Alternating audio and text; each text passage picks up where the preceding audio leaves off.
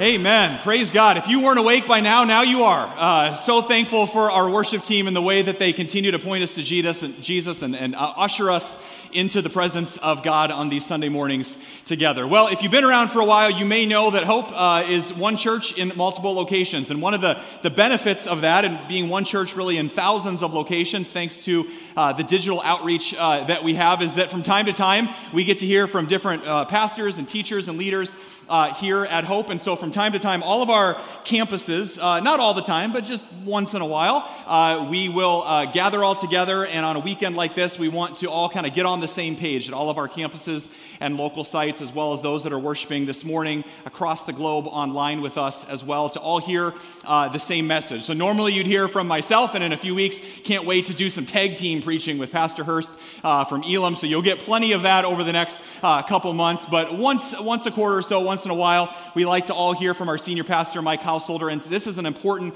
weekend for that. Not only is there a few things going on in the news these days, but we are kicking off a brand new series today that we're really, really excited about. Stuff Jesus didn't say, or Jesus didn't say that. Just as you and I oftentimes get misquoted or misunderstood, probably no one has been misquoted more in the history of the world than Jesus, right?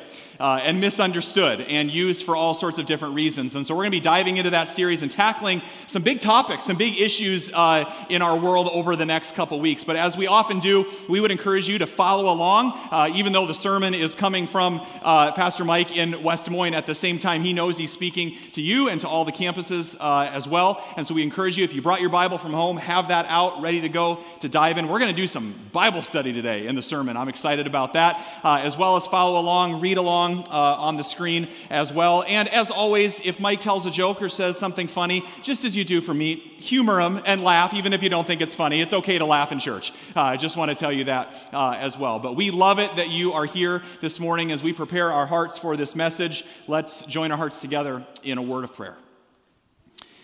God, we love you and we thank you that we get to sing about your love this morning. God, you're the one that got us up today, that fills our breath with lungs. And we thank you that as we just heard sung about, God, where the Spirit of the Lord is, there is freedom. Freedom to be ourselves. Freedom to walk in these doors this morning as we are and not as we should be.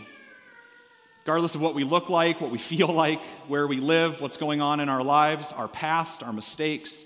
Jesus, you receive us just as we are, and yet you refuse to leave us that way.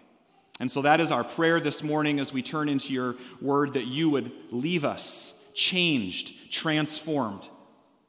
Because where your word goes out, Jesus, we know that the promise is that it will not return void, but it will accomplish the purpose for which it was sent. And so would you make our hearts that soft soil that you talk about in your word, God, to receive your word. You are the potter, and we are the clay, so mold us and shape us in the way that you want us to be. May we be conformed not to anything else, no agenda of this world, but be conformed to your Son, Jesus Christ, this morning. God, thank you for the opportunities to calm our hearts and our spirits and find you in the stillness and the silence, God, but also we thank you that we're a part of a church, God, that takes you very seriously, but not ourselves too seriously as well. So lighten our spirits and the mood in this place today, God. We love you, and we pray all of this in your name. And all God's people said together, amen. Mark Brandt. He says he supports the teachings of the Old Testament, but each week he greets viewers on Hope's online streaming service and what's newer than the internet. When he baptizes others, he stands waist deep in living water. Has he never heard of anointing with oil? And the last time one of Mark's children misbehaved, he blatantly chose to spare the rod, instead giving him a strong talking to. Mark Brandt. Too modern, not Old Testament enough for us. Paid for by the Foundation for Old Testament Values. Can we really trust Perry Ross to be a worship leader? He says that we're saved through a new covenant, but just this month, he was exposed as supporting old-timey hymns.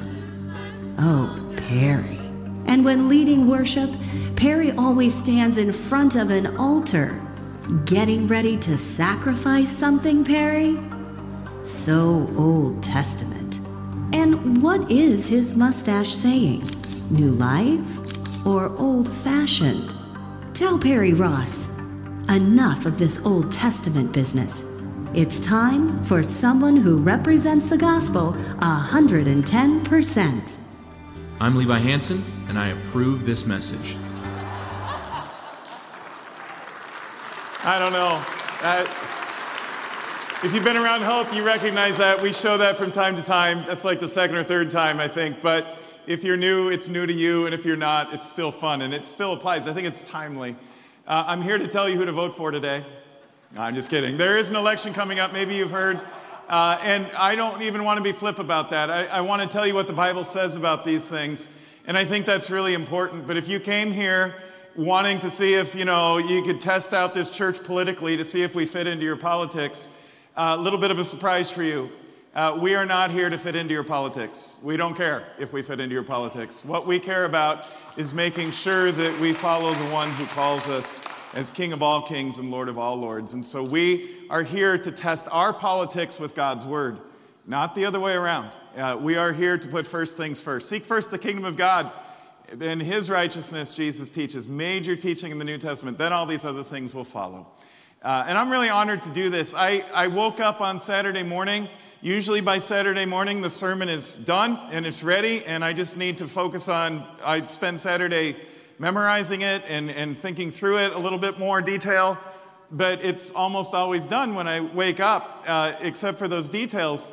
So I was a little nervous when I woke up on Saturday, just yesterday, and I thought, oh no, this is kind of crazy because I had a dream.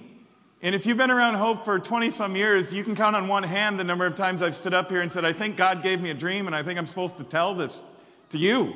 I'm supposed to preach this. But God gave me a dream, and it was bizarre because I was standing up in front of you, and he told me in the middle of this sermon that I had already prepared to preach about Jonah. Jonah and the whale, only it's not a whale, it's a big fish, but that's another sermon for another day. I was like, what, Lord, does Jonah have to do with our topic, our theme, what we're focused on, the Bible-based theme we have prepared and we prayed over? How is it that you're throwing me a curveball on Saturday morning? I got to do a week's worth of sermon prep somehow before 5 o'clock. And then my wife said, well, why don't you, when I told her this, she said, why don't you just read Jonah? It's short. It's just 4 chapters long in the Old Testament. It's a great story. And I did, and immediately I got it. And so I just want to share this with you today.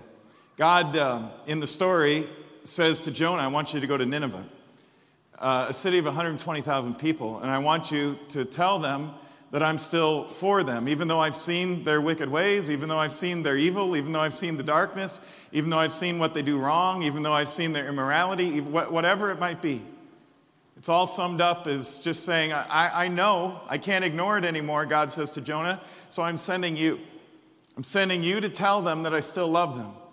I'm sending you to tell them this good news. I'm sending you as my prophet. That's what Jonah is, a prophet.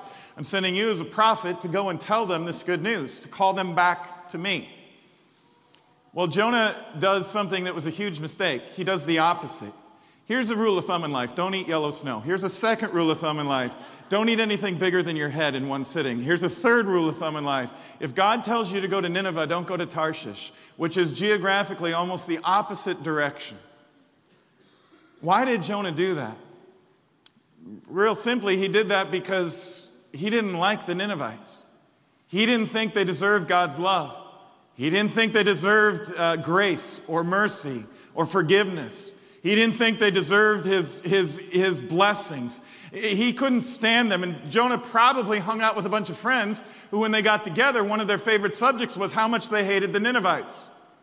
How lost and immoral and wrong they were, how off base they were, how they didn't qualify for God's blessings and love because of who they were and how they lived. And so therefore they were out and he and his friends were in.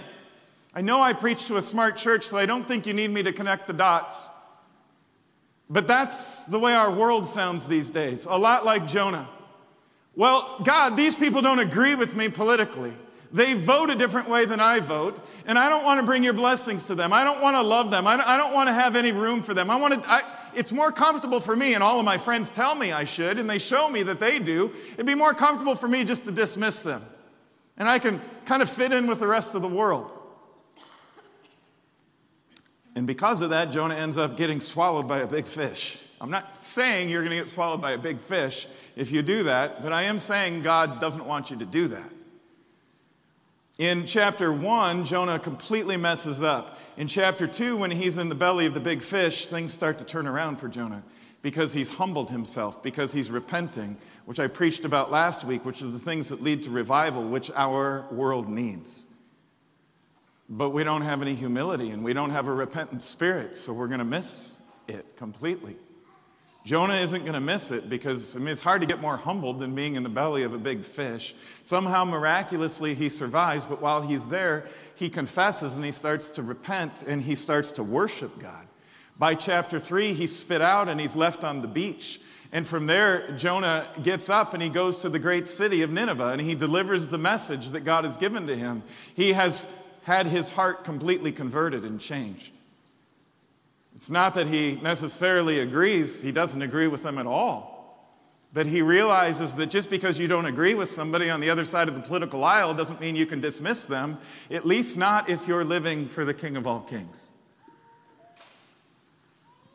You would think then that the whole story ends happily ever after because Jonah brings God's love and blessings to the Ninevites. The ruler of Nineveh, the king of Nineveh, repents, confesses, converts, the whole city follows his lead, and they come back to God, and they all live happily ever after, right? That's how it should have ended, but then Jonah fell back. He backslid. He fell back into his old chapter 1 sort of ways. And at the beginning of chapter 4, you can read it in your Bibles or it's up on the screen, Jonah yelled at God.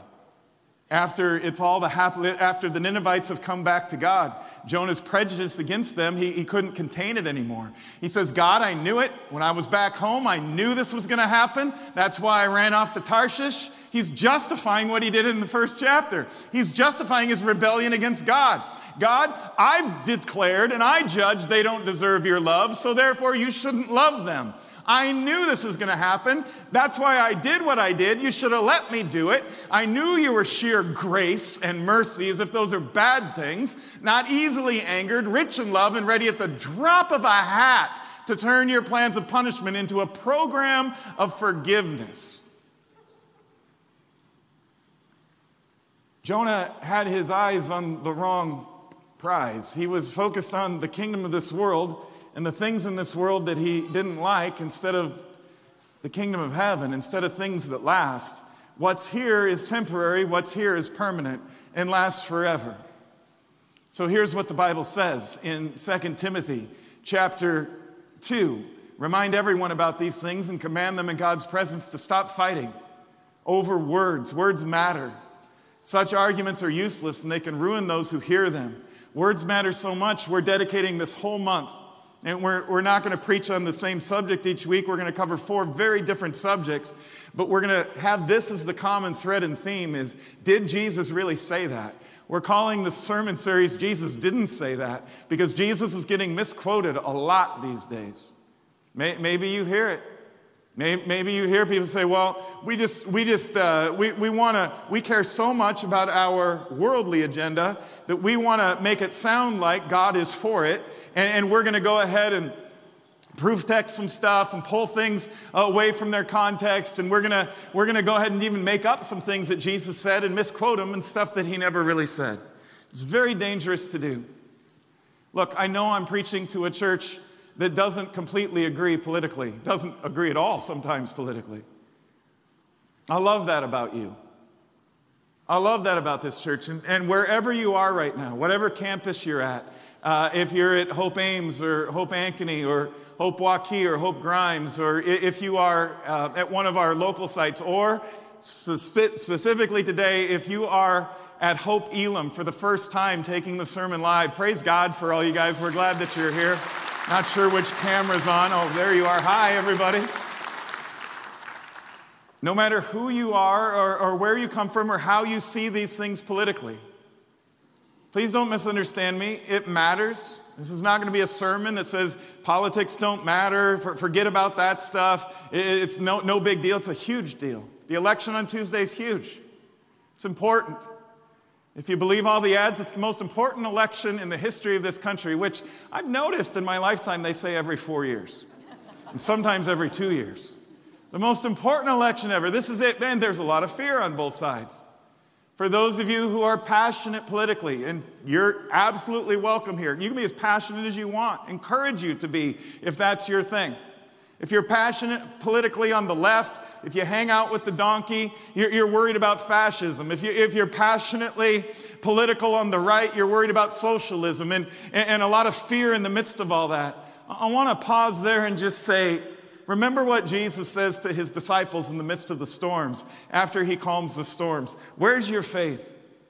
Remember the Old Testament, that God has endured horrible leaders. Absolutely atrocious, evil leaders, unlike our nation has ever seen before, way beyond Hitler-level type leaders. And he has not only endured them, he's worked through it for good in the midst of those times and those seasons. Cyrus, for example, back in the day. Or go through the history of the Old Testament and read about the various kings and leaders of Israel and Judah, God's own people. Some of them were very faithful, and some of whom were the opposite of very faithful. God never wrung his hands up in heaven and said, oh no, what am I going to do now? I've got the wrong leader. God's God. God's got this. We're going to be okay. I don't even mean some of those leaders, some of those rulers meant the future of the nation was put on a trajectory that wasn't good for the nation, and sometimes their kingdoms fell into exile. I'm not up here to prophesy or predict any of that will or will not happen, or to say that it isn't important. It's very important. But I'm telling you that if you're looking for a church where everybody agrees politically, I will tell you, you've probably found a church where they have put politics above God's word, where they are leading with political views on things and then trying to drag God along into it instead of starting with the challenge of God's word to their politics. Does your politics put God to the test, or does God's word put your politics to the test? Are you somebody who supports the donkey? Are you somebody who supports the elephant? Or are you somebody who supports the lion, who is Jesus Christ, according to the Bible? Because in this church, that's where we go. And so we say for all of you who are all in with the donkey, and all of you who are all in with the elephant, you're in the right place. And all of you who are somewhere in the middle, you're in the right place. Because we have found that the lion has the power to unite what the world says could not be united, could not come together. We have found that the Lion of the tribe of Judah, the Root of David, allows leaders in this city, in this county, in this state, in this country. We've had people lead nationally politically who are now back in Des Moines. It matters incredibly how your politics line up with God's will. Not saying it doesn't at all. Just saying that it's the lion who's the one who has the power to unite. And I'm also saying this. Who gets your highest allegiance? The elephant, the donkey, or the lion? The left wing, the right wing, or the creator of the bird? Who gets that kind of level of authority in your life? I mean, the ultimate authority to say, this is my entire view on everything.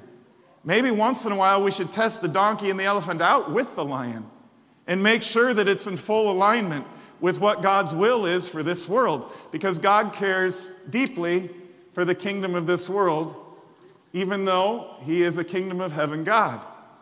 More on that as we go. So Revelation 5 says Jesus is the Lion of the tribe of Judah. Proverbs 30, verse 30 says that the lion is mighty among beasts and retreats before nothing. He's not intimidated by the donkey. He's not intimidated by the elephant. Does not bend a knee before either one. Neither should you. If you are a follower of Jesus Christ, the lion comes first. So what does Jesus really say? If that's the name of our sermon series, he says, blessed are the peacemakers. Blessed are those who find ways to make peace in the midst of divided times.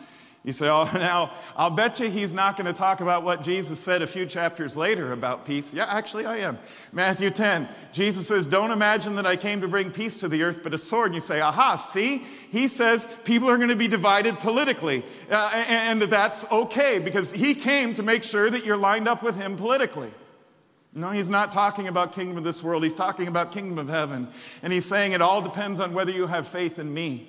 That's what will divide. Politics shouldn't.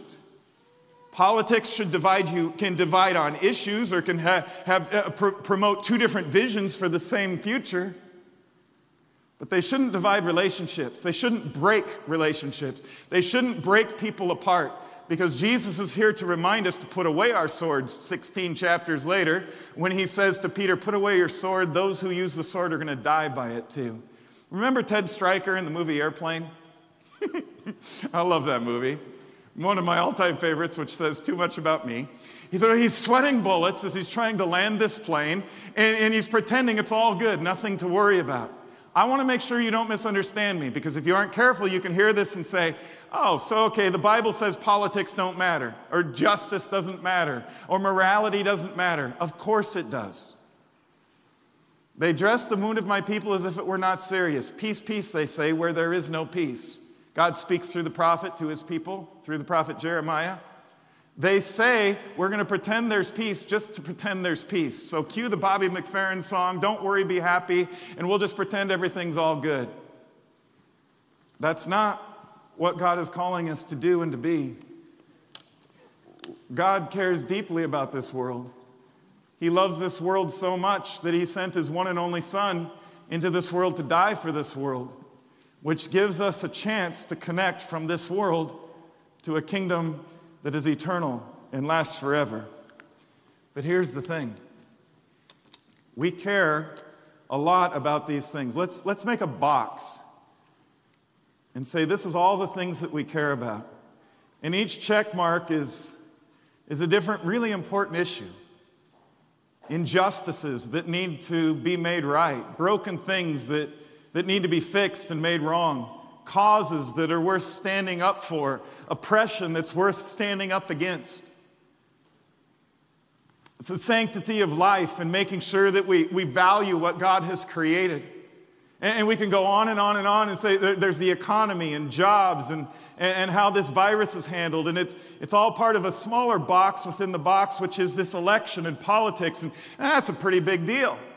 And it's a big deal to God too.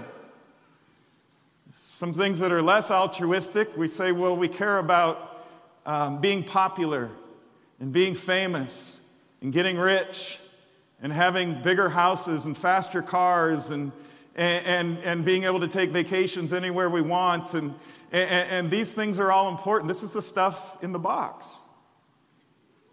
You do not have to dismiss the stuff in the box as irrelevant or unimportant in order to be faithful. God cares a lot about the box. God cares a lot about the details of your life. I know how many hairs are on your head, God says. I know when a sparrow falls from heaven. I know details about you you don't even know. I care deeply about every check mark inside of this box. And I want you to follow my will for these things. I want you to live for these things in a righteous way.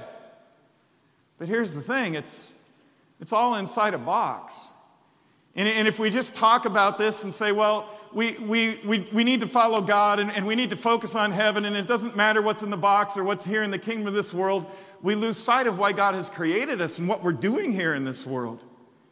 Martin Luther King, who was a prophet, was a pastor, a Christian pastor who was called to be a prophet in the 1960s, summarized the biblical truth of this with these words. He said, love that does not satisfy justice is no love at all. It's merely a sentimental affection. Love at its best is justice that becomes concrete. Justice at its best is love correcting everything that stands against love. I hear a lot of Christians say, well, we just have to tolerate each other then. We just have to, be nice. Midwestern nice to one another. And that's enough. But actually, God calls us to be more than nice. Calls us to be more than civil. Calls us to be more than tolerating the Ninevites, whoever the Ninevites are for you or for me.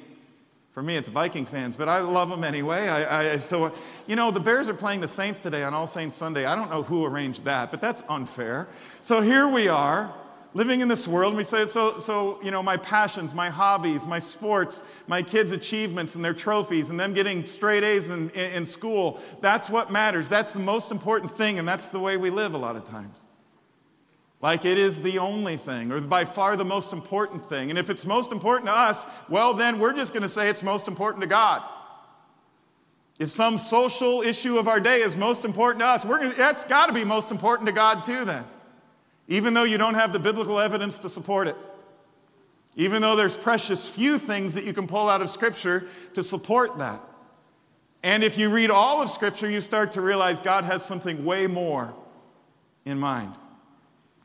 And it's not just being kind and nice to each other, although that is a part of love, and being civil and tolerate each other. God raises the stakes. Jesus does when he says, love your enemies. He says, I need you to love one another. I need you to love the Ninevites in your life.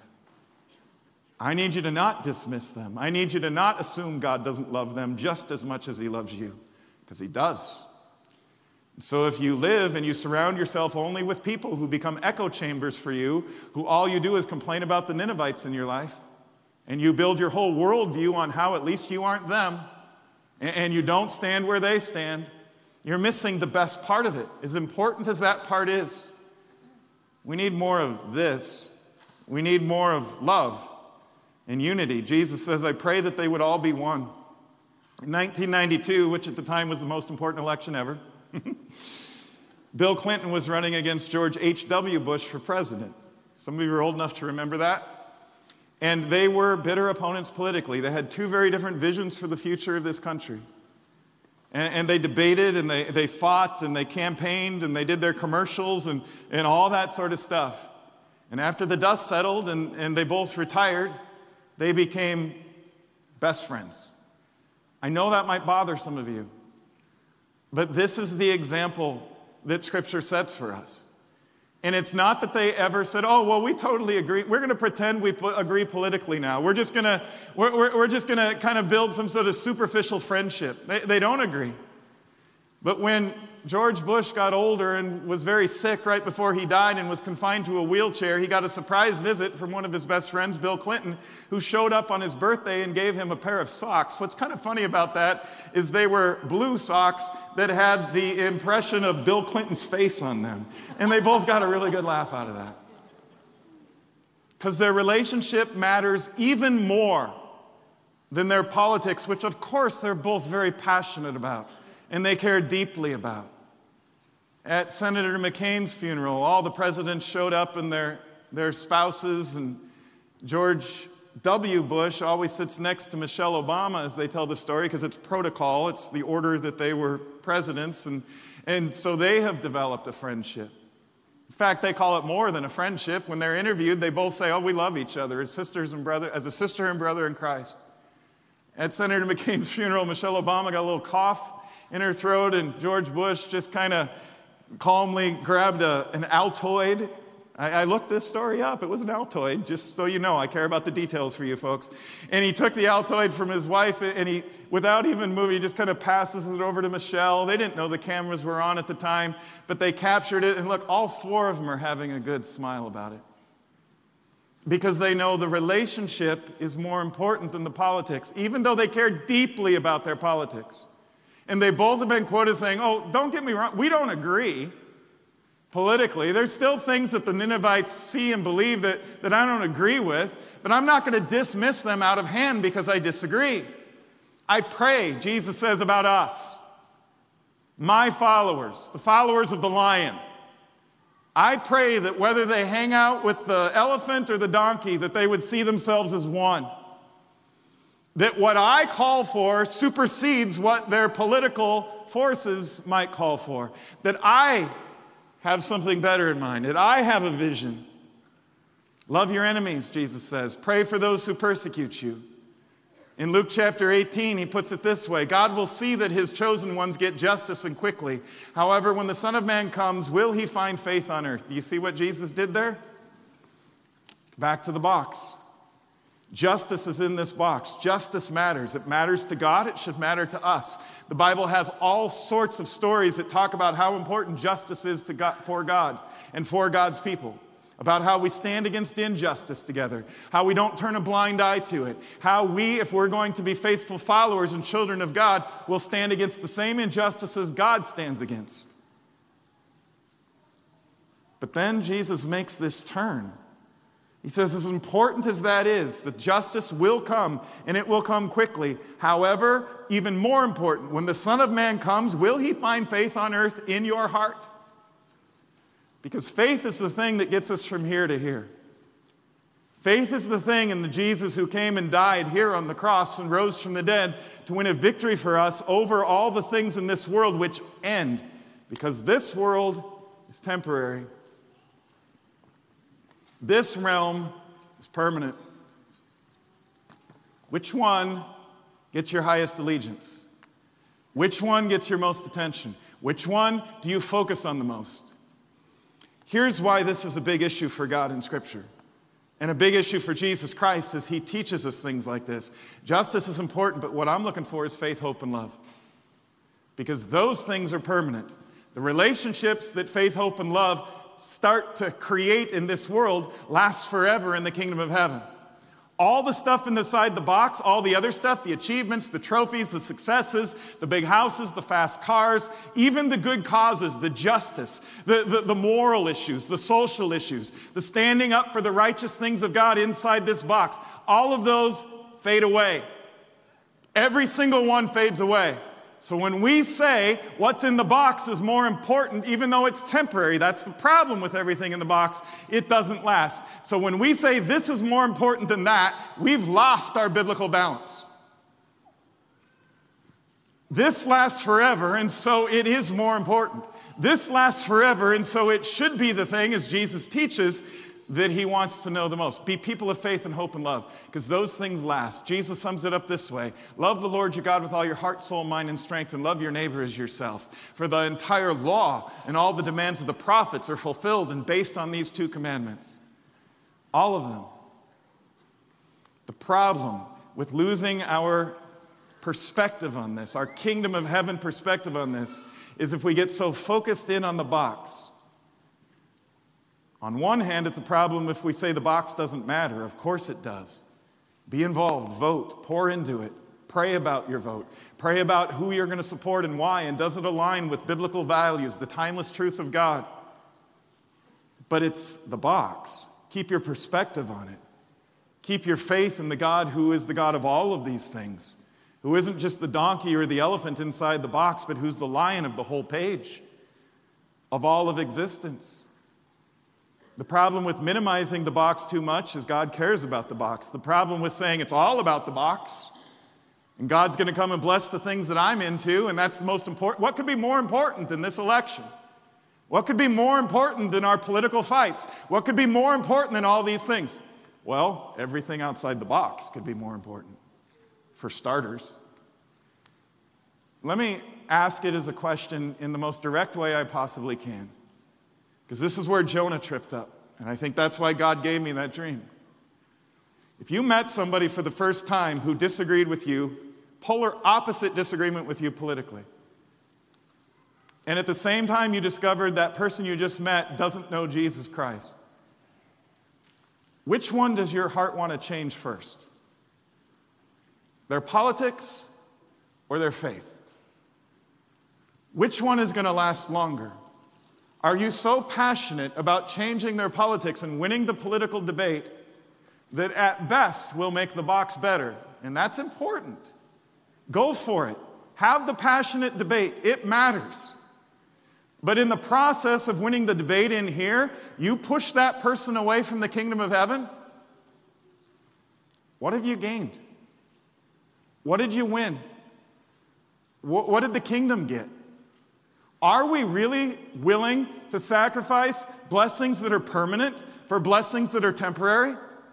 Are we really willing to give up on the kingdom of heaven, not just for us, but for the people around us? And say, I would rather win the argument inside the box with you and go to the wall on that and bet all of my chips, move them all in on that, like that's the most important thing, and ignore the bigger things, the stuff that's permanent and lasts forever. This is why Jesus says, follow me. Follow me and I'll set you free. Be people of faith and hope and love, the stuff that lasts. In the Gospel of John, it rolls out this way. Chapter 1, 7 different times it says this. Here's 4 to sum it up. It begins, the Word became flesh. The word, the Greek word, original Greek word of John chapter 1, verse 14 is logos. Verse 1 says, in the beginning was the Logos, the Word. And the Word, the Logos, was God, and the Word was with God. What is that? Start to unpack it, and it becomes crystal clear. A 5th grader can start to work this out. The Word, the Logos, became flesh, became human. It's the Christmas story. It's Jesus coming into this world. And that becomes very clear as we read on through John's Gospel. But it's already here in the first chapter. The Logos. The Logos is the same power of God to create the entire universe with a word. Let there be light is His word, and bam, there's light. Step back from that just a moment and consider. Let that sweep over you. There is a power, there is a force that's big enough and strong enough. A word, a logos, is the way to sum it up. Logos doesn't just mean a word that's written on a piece of paper, a word that's spoken out of somebody's mouth. It's connected to the divine. It's connected to the creator of the universe, the Logos. The Logos takes a sentence and says, let there be light, and it's done. And God creates the entire universe that way with a word. And God creates you that way, taking the dust of the ground and breathing His Spirit, His life into it. And so you become a being. You become. You are. You exist because of the Logos of God, because God speaks you into existence. God says it's so, and you are. This Word became a human being, the glory of the one and only Son who came from the Father, full of grace and truth. This is Jesus Christ, who is the Logos of God in human form. Oh my. Your picture of the lion is probably too small. And perhaps your picture and your vision of the elephant or the donkey is a little too big. Because the power of this Logos, the Bible will say later in the New Testament and testify, the fullness of God's deity, all of God's Logos power dwells bodily in the person of this Jesus Christ. The power to create an entire universe. The power to create you and to bring life to you. It's like when a scientist looks at cells under a microscope of a human being, and you start to realize, oh my goodness, how did all that get there? The intricacies, the puzzle pieces, the way a creator creates and puts it all together, the power for that, the brilliance, the intelligence, the wisdom to put that all together. The power of that God is in Jesus Christ. He isn't just another king. He isn't just another religious rabbi. He isn't just a moral teacher. He isn't just somebody who's coming here for the box. He's coming here for the whole thing. He's coming here for stuff that's permanent and stuff that's eternal, and not just stuff that's going to last our lifetime or a generation or even a few generations to come in this world when we think about the direction of this country. Important, very, very important, but it's just the box. Behold the Lamb of God who takes away the sin of the world, John the Baptist testifies. You don't say that about a rabbi, about a moral teacher. You say that about God who shows up in the flesh. We found the Messiah, which means the anointed one of God. You are the Son of God, another disciple says just 8 verses later. You are the King. Everyone say King. You are the King of Israel. You are the King of all kings. You turn the page to John chapter 2, and here comes Jesus going to a wedding party. His mother Mary is there. They run out of wine. She says, Jesus, we got a problem. The whole wedding feast is going to have to stop. And in first century Palestine, weddings were week-long celebrations. I don't know if this is day 2, day 3, day 4, but it's a problem. If we don't have wine, everybody's going to go home. The party's going to be over. Jesus says something very peculiar in response, which puts this whole box and kingdom thing in perspective. He says, my hour has not yet come. What? Your mom just asked you to get some wine. Woman, my hour has not yet come. Will learn later as we read through John's gospel that what Jesus means is the hour of salvation, the hour when he goes to the cross, the hour when he dies for us, the hour when he opens the gate from this world to the kingdom of heaven, the hour when he makes all right which has gone wrong. My hour isn't here. I'm not here just to turn water into wine and keep the party going inside this box, but it does matter. So bring me the water. Boom, turns it into wine. The party goes on. He cares about the box. But before he turns the water into wine, before he takes care of the box, he reminds his own mother, I'm here for more. I'm here for way more. And you should be too, as people who hang out with the Lion. It is necessary for the Son of Man to be lifted up, Jesus says to Nicodemus just one chapter later, that whoever believes in me, in him, may have eternal life.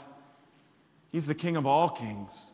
He's the one who breaks down all the barriers that nobody else can break down for us. Who gets your highest allegiance again? Very truly, I tell you, Jesus says to some religious leaders he's having a fight with, because they say, what are you saying? You're as good as Abraham, who was the George Washington of Israel? Are you saying you're as big of a deal as him? No, Jesus says, I'm saying I'm a bigger deal than him. I'm way bigger, as big as he is. Before Abraham even was, I am. And his word choice there is very specific. It's ego eimi in the Greek, and in the Hebrew, it is Yahweh. It's the same name God gave to Moses in the burning bush when Moses says, God, what do I tell your people your name is? And he says, my name is I am. Yahweh in the Hebrew, ego eimi in the Greek. The rest of John's gospel, Jesus goes on and says, ego eimi, I am the bread of life. I am the water that quenches your thirst for life. I am the light of the world. I am the good shepherd. I'm the gate to eternal life. I'm the resurrection and the life. I'm the way, I'm the truth, and I'm the life. Not a way, truth, and life, but the way, truth, and life.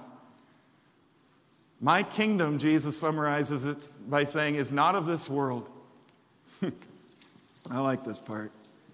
So we aren't of this world, but we're of this world, which is why you don't feel at home sometimes. But we're in this world, the Bible says. So we're not of this world, but we're in it, which is why we don't always feel at home, which is why we feel frustrated sometimes, which is why we feel incomplete, dissatisfied souls, because we belong here. We're citizens of heaven, the Bible says, but we live here. And if we aren't careful, we're going to say, not only do we live, we're going to ignore the parts of the world we don't care about, and we're going to say, all that really matters is the stuff I'm into in the box. And God's here to remind us of something that'll set us free. He says, you don't belong to this world, but you belong to the kingdom of heaven. You're of heaven, but you're in this world. You belong to heaven, but you are, this is the fun part, you're sent into this world to bring your light to Nineveh, whatever your Nineveh is, to bring the power of God's love to all people, and to make sure nothing in your life becomes more important than that. Not even the stuff in the box, because this stuff doesn't last. And that you won't do things inside this box to keep people from the permanent gift of heaven. That you won't trip up over debates and dismissals and canceling each other because you want to win that fight, how important it is, and you lose sight of where you belong. Here's the analogy I'll use to help bring this home for some of you. When I was a younger father and our daughter was a little girl, we went to Worlds of Fun, and I found myself as a 6'5" man inside the kiddie boat ride.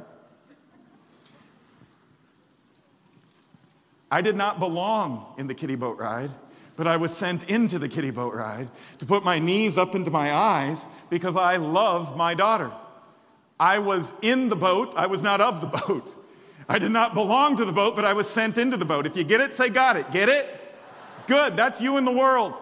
You don't belong here. It's why you don't fit in. It's why it's so frustrating sometimes. It's why you trip over things a lot. It's why you have dissatisfied souls. It's why I do. It's why you look and you go, oh, come on. Are you serious? This is what we have to deal with. But then God reminds us, yeah, but I sent you to go and tell the people you're so frustrated with how much I love them. That is your main purpose here. Because that's the stuff that lasts forever. You don't belong here but you have a mission here. How are you doing on that mission? What is God doing through you? What are you accomplishing? My followers do not belong to this world any more than I do, Jesus says. But this world matters. Because just as you sent me, Father, into the world, I'm sending them. We're sent. You want to look under the microscope at the Bible with me as I wrap things up? The Bible nerds here are like, amen, I love these kinds of sermons when we get into this part. The rest of you are like, 5-minute nap time. Actually, we'll make it 3, okay? Jesus is put on trial by a worldly power. He is not of this world, but he's in this world, and he gets put on trial. Pontius Pilate is the governor, and he's the executioner. And he holds Jesus' earthly life in his hands. That's all true. So why isn't Jesus intimidated? Why isn't he nervous about it? Why isn't he freaking out? Why is he saying, what could be more important than my life? Well, a kingdom perspective is keeping him from freaking out. Knowing who he is keeping him from freaking out. So there's this beautiful chiasm or parallelism in all of the scriptures, but especially John's gospel, which is so elegantly written. It's the kind of thing that a human being couldn't write.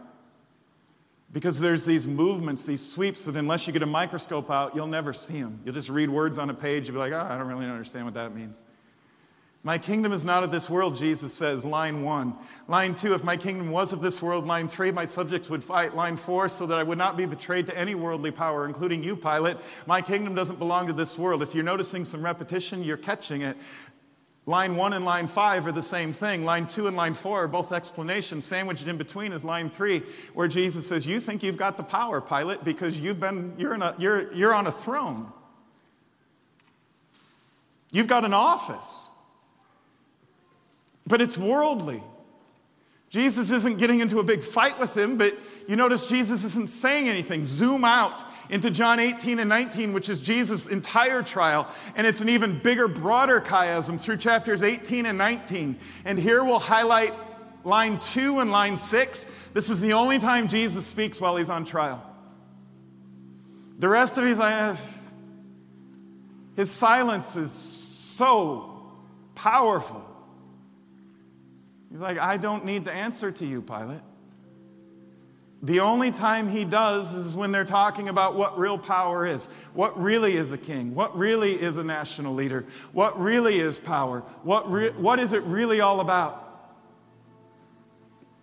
Here in chapter 18, Pilate says, are you a king? And Jesus says, well, you say I'm a king. And then we get that chiasm. It wraps around like a horseshoe, the parallelism, and it just pops off the page. And we zoom back out and we get the broader one, and we go to chapter 19 where Jesus talks, and Jesus and Pilate have this brief conversation about power. Pilate, out of fear, starts to realize, oh my goodness, I'm getting a glimpse of the fact that I'm not just dealing with somebody who's living inside the box here.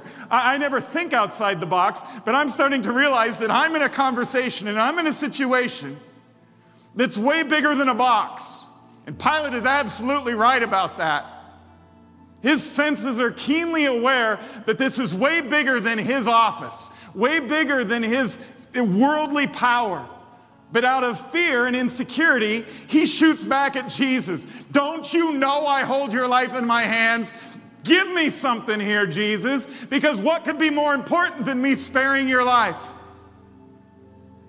What could be more important than fighting for the lives of people in this world, which is about as important as it gets in this world? In no way do I want to minimize that. One thing, life that doesn't end. Ever.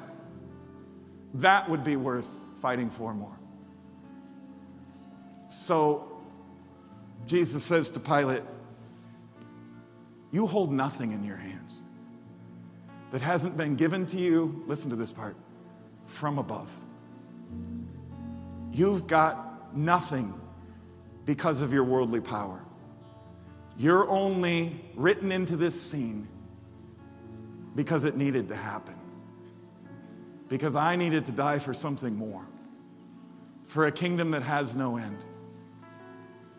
Wow. Okay, pull back from the microscope. Bible geek time is over. Let's bring it into today. On the next screen, you're going to see a list of 94 sisters and brothers in Christ in our church family who've died since last All Saints, which is today. 94 loved ones. What do you think they would tell us, if they could, about what matters most? The election or faith in the Lion who brings us from here to here? What do you think their perspective is on that now? Because I will tell you that someday your name will be on this screen. So will mine. Because that's life in this fallen, messed up world. And if all we ever live for is the box, we're going to miss the blessing. So why don't we start living with that perspective now? The whole Bible teaches over and over and over and over again. This is what it means when it says, stop fighting over things that aren't going to last. Stop breaking relationships over things that aren't going to last. Stop dividing churches up over things that aren't going to last. Stop accusing one another of the ultimate crime because you disagree about something inside the box. Passionately disagree about it. And get a bigger kingdom perspective on these things. The kind of thing that an All Saints Day so blatantly does for us. And so Jesus sums it all up by saying, I am the Alpha and the Omega, the first and the last letter of the entire Greek alphabet, the beginning and the end, the first and the last. So we fix our eyes not on what is seen, but on what is unseen. And we live even while we are in this world, and we don't belong to it, but we're in it, and we're sent to it. So we live for faith and hope and love, even more than we live for the things inside the box. And we live for pointing people to faith and hope and love, which will allow them to cross the bridge from this kingdom to this, which will allow them to go from temporary things, even from temporary injustices, and bring them to a permanent justice, to a permanent life. Who else can give you this but the Lion? So let me ask you one more time. For you, ultimately, at the highest levels of authority, is it the elephant, the donkey, or is it the Lion, church? Is it the Lion of Jesus Christ? We have a name for this Lion, for our faith, our hope, and our love. And his name is what? Shout it out from every campus. What's his name? Shout it out. What's his name? Follow him, and he will set this whole world free. Amen. Let's stand and sing this song. I got to get my mask. Let's stand together. The Lion of Judah is not just in an old historical book. He's here. He's present. The power of God, the Word of God, the Logos, the Word of God is present and active in this place right now, and he's here to meet with us.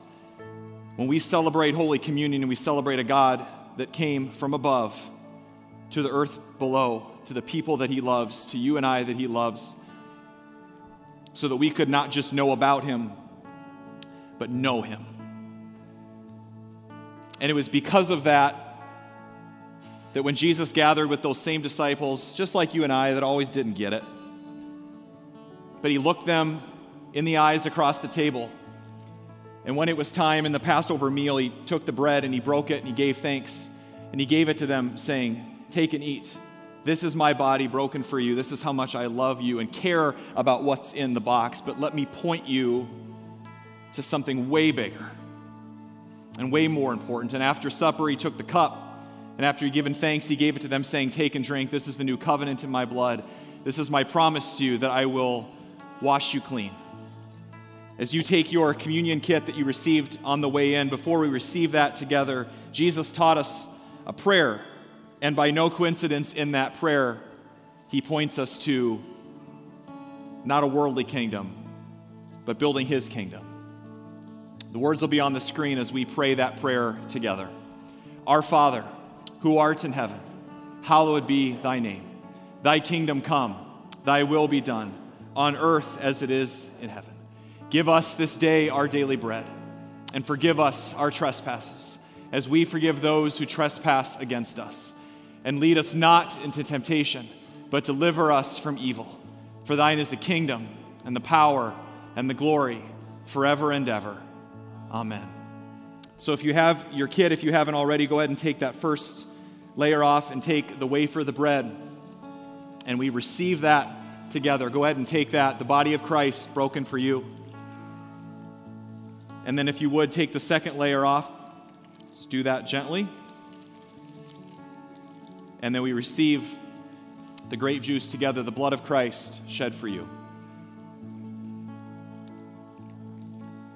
Even though communion looks a little bit different these days, it's the same power, it's the same presence of Jesus Christ, that now that you have received that, may you know that your sins, your guilt, your shame, your past, your fears, your anxiety have been nailed to the cross. That you have received the Holy Spirit, that you have received the love and the grace and a brand new way of Jesus Christ this morning, and He has set you free to worship Him and to live for Him and to live out the most important mission that we have as a church, is to share His love with the world around us. Amen? That is where our hope is at, and that is how we're going to close today. As you would remain standing, let's sing this out together with everything that we've got. Hope has a name, and His name is Jesus. Amen.